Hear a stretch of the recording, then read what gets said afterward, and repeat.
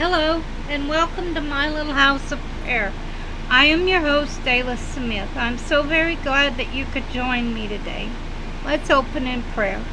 Father, I thank you right now that we can come together just to learn more about you, Father God, as a group. Father God, because nobody has the answer, all the answer. We're all puzzle pieces that you fit beautifully together to make a beautiful picture, Father God. Let the words of my lips be your words, Lord, not mine. And I thank you for it right now in the name of Christ Jesus. Amen. I'm so very excited over the great things the Lord is doing today. Here is the schedule and info of the itinerary for my little house of prayer. The podcast and blog will be up on Tuesdays. Podcast is located on Podbean, FM Player, and iHeartRadio under My Little House of Prayer. The blog will also be up on Tuesday. The link to the blog is HOPUNDERBLOOD.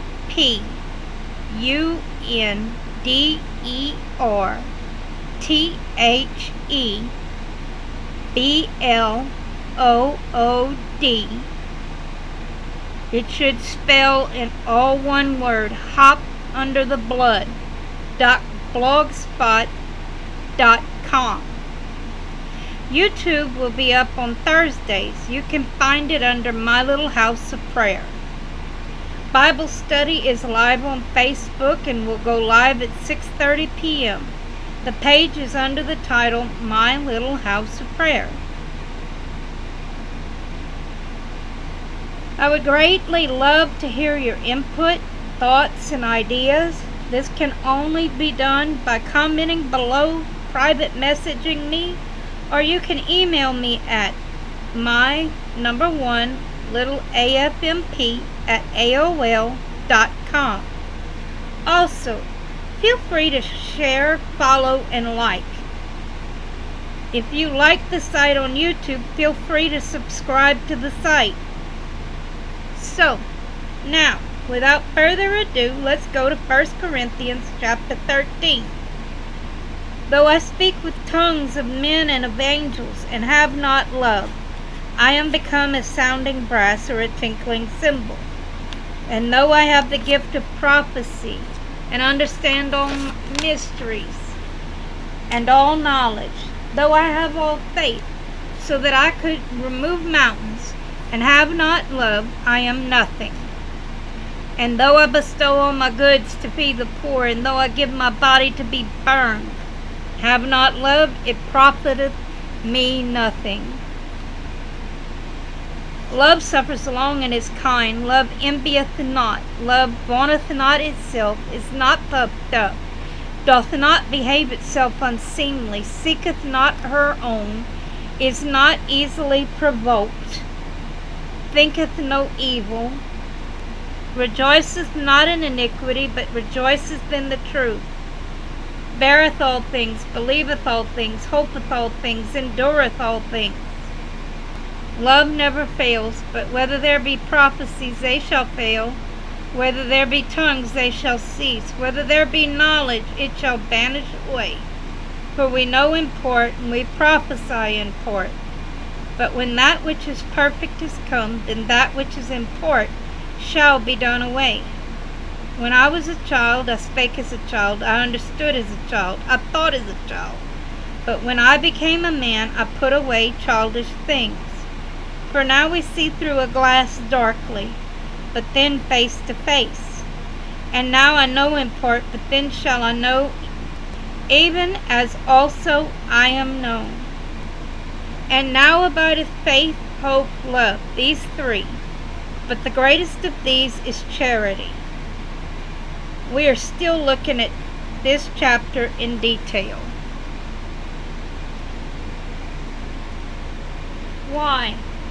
To learn how to walk in unison with the Lord, how to see our world through His eyes, to be able to discern how to be a conduit in the Father's hand to change someone else's life like He has done for each and every one of us. Let's look at Genesis 3:1-7. Now, the serpent was more subtle than any beast of the field which the Lord God had made.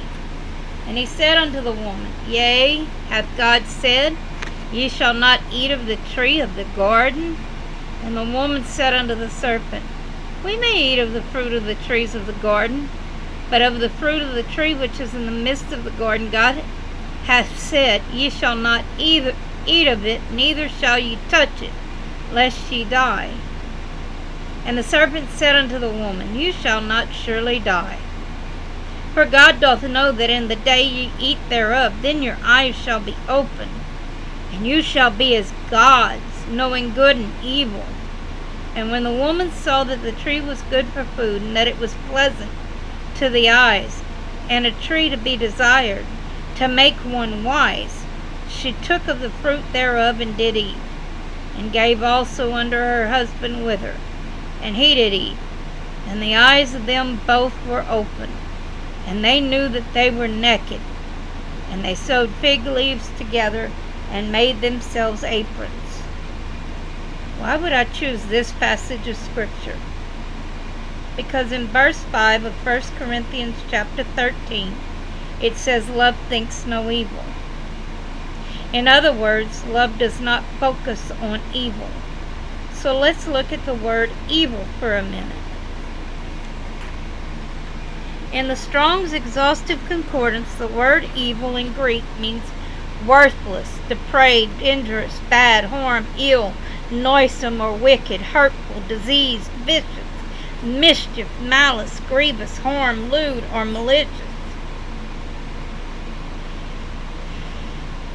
In the Webster Dictionary, it means wicked, causing or threatening distress or harm, a sin.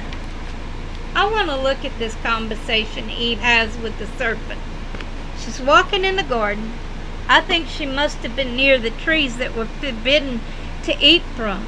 The serpent was moving around seeking whom he may devour. He sees Eve, then decides to plant his malicious, wicked fit in whatever definition of evil in this verse you like into her thoughts. He got her to focus on his lies instead of what the Lord had told him. He played coy with her. He gets her to question the Lord's divine headship over them. He creates distrust to the Lord's concern for her and Adam. He kept weaving lies into her will until she acted out her thoughts that the Lord was not a just judge. To get them both to come out of the Lord's covering, what ultimately happened next was such a travesty to all mankind. That one serious mistake has had its effects on all of mankind for generations. We like to place our focus on just Eve. Why? Because the Lord had created her to be a spiritual fence of protection for Adam. But we can't just look at Adam, the head, her protector and leader, either.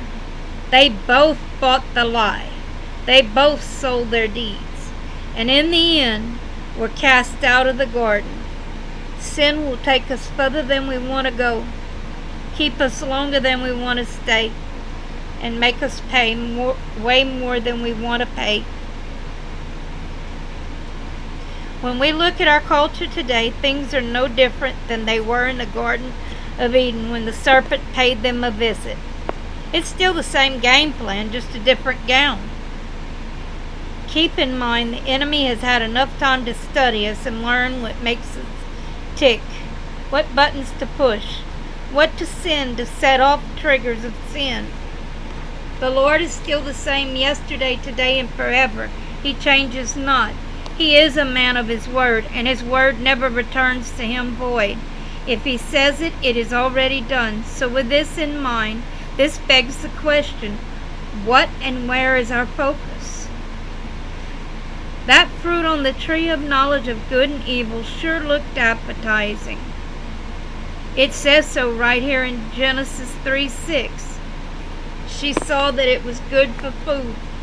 Flesh does not like or trust authority. It never likes being told no. But if we stop and really think about it, those in authority have the experience of what does and does not work. If they are in our lives, they are there to defend and protect us. Now, am I saying for us to place our focus and trust in man? Absolutely not. All of creation is finite, imperfect, but the Lord is perfect. We are to put all of our trust and focus on Him. That is why we are to pray for everyone in a position of leadership. Do you see how undone the world as a whole has become? Even nature is so very angry. Just yesterday it was on national news that a pod of orcas were attacking a boat that injured one of them. Look at the riots all over the world. Even science has gone out of control. As long as we sit on our blessed assurance, remain quiet, and do not stand in our place, as it says in 2 Chronicles 7:14, if my people, which are called by my name, shall humble themselves and pray, and seek my face, and turn from their wicked ways, then will I hear from heaven, and will forgive their sin, and will heal their land. Land here means nation. I don't know about you, but our world needs the balm of Gilead, the Son of Righteousness, with healing in His wings. It is just so angry, and that anger is screaming out for revenge. We must be the opposite. We must walk in faith. He is where our focus needs to be. Then everything will fall into place. There are a lot of us fighting with anger issues. I have learned through experience that these anger issues can stem from emotionally charged memories. Is this making any sense to anyone? You see, the first thought or idea that has been the place where our anger comes from is where the root of the problem lies. This is because we have made a choice to focus on that thought or idea. As we place our focus on a particular thought or idea, we can choose to make that thought or idea Lord, or look to the Lord to be the problem solver concerning it.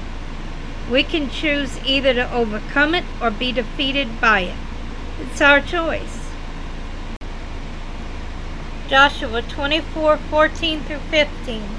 Now therefore fear the Lord and serve Him in sincerity and in truth, and put away the gods which your fathers served on the other side of the flood and in Egypt, and serve ye the Lord.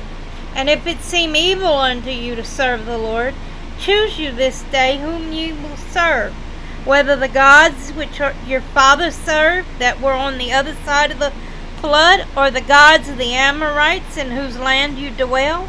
But as for me and my house, we will serve the Lord. Please look at verse 14. Fear the Lord and serve Him in sincerity and in truth. Now let's look at John 4:24. God is a spirit, and they that worship Him must worship Him in spirit and in truth. Isn't this interesting? These two scriptures sound exactly alike. That is because they are exactly alike. Notice that this is located in the Old and New Testament. Isn't this powerful? Even about where we are to place our focus, if we truly want to be overcomers in today's society. What are we worshiping? Our evil thoughts or His righteousness? Trying to get even with anyone and everyone who hurt you or is going to hurt you. You see, our self-preservation really lies in the Father's hands. If He is the author of life, our Creator, a man of His word, then why would He do anything else but ultimately ordering our outcome in our favor?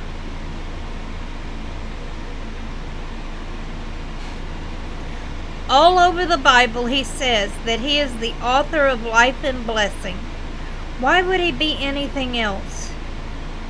It is our thought life and behavior that decides that he is a curse to us. Adam and Eve made the mistake of making that decision in the Garden of Eden. You see, they never took into account who they were talking to. God's word never said that any other animal in the garden spoke, just the snake. So if animals weren't talking, who was making the serpent talk? What was he saying? His end game was given away by his questions. But we are all guilty of this, not really noticing who was behind the evil towards you, not taking into account the end game of that evil interaction. And how do we overcome this trap and lie of the enemy? Romans 12:17 through 21 says, "Recompense to no man evil for evil. Provide things honest in the sight of all men. If it be possible, as much as lieth in you, live peaceably with all men. Dearly beloved, avenge not yourselves, but rather give place unto wrath. For it is written, Vengeance is mine, I will repay, saith the Lord. Therefore, if thine enemy hunger, feed him. If he thirst, give him drink. For in so doing, thou shalt heap coals on his head. Be not overcome of evil, but overcome evil with good." Yes, this is easier said than done, I know. This is why it takes prayer and faith for us to accomplish this feat. By getting in his word and allowing him to encourage us as we let his word take root in our thought life. Not the evil questions and thoughts of Satan. The only question that gives us the victory if we choose righteously is this: who is Lord over your life? You know, Joshua asked, and I read it already, that choose you this day who you will serve.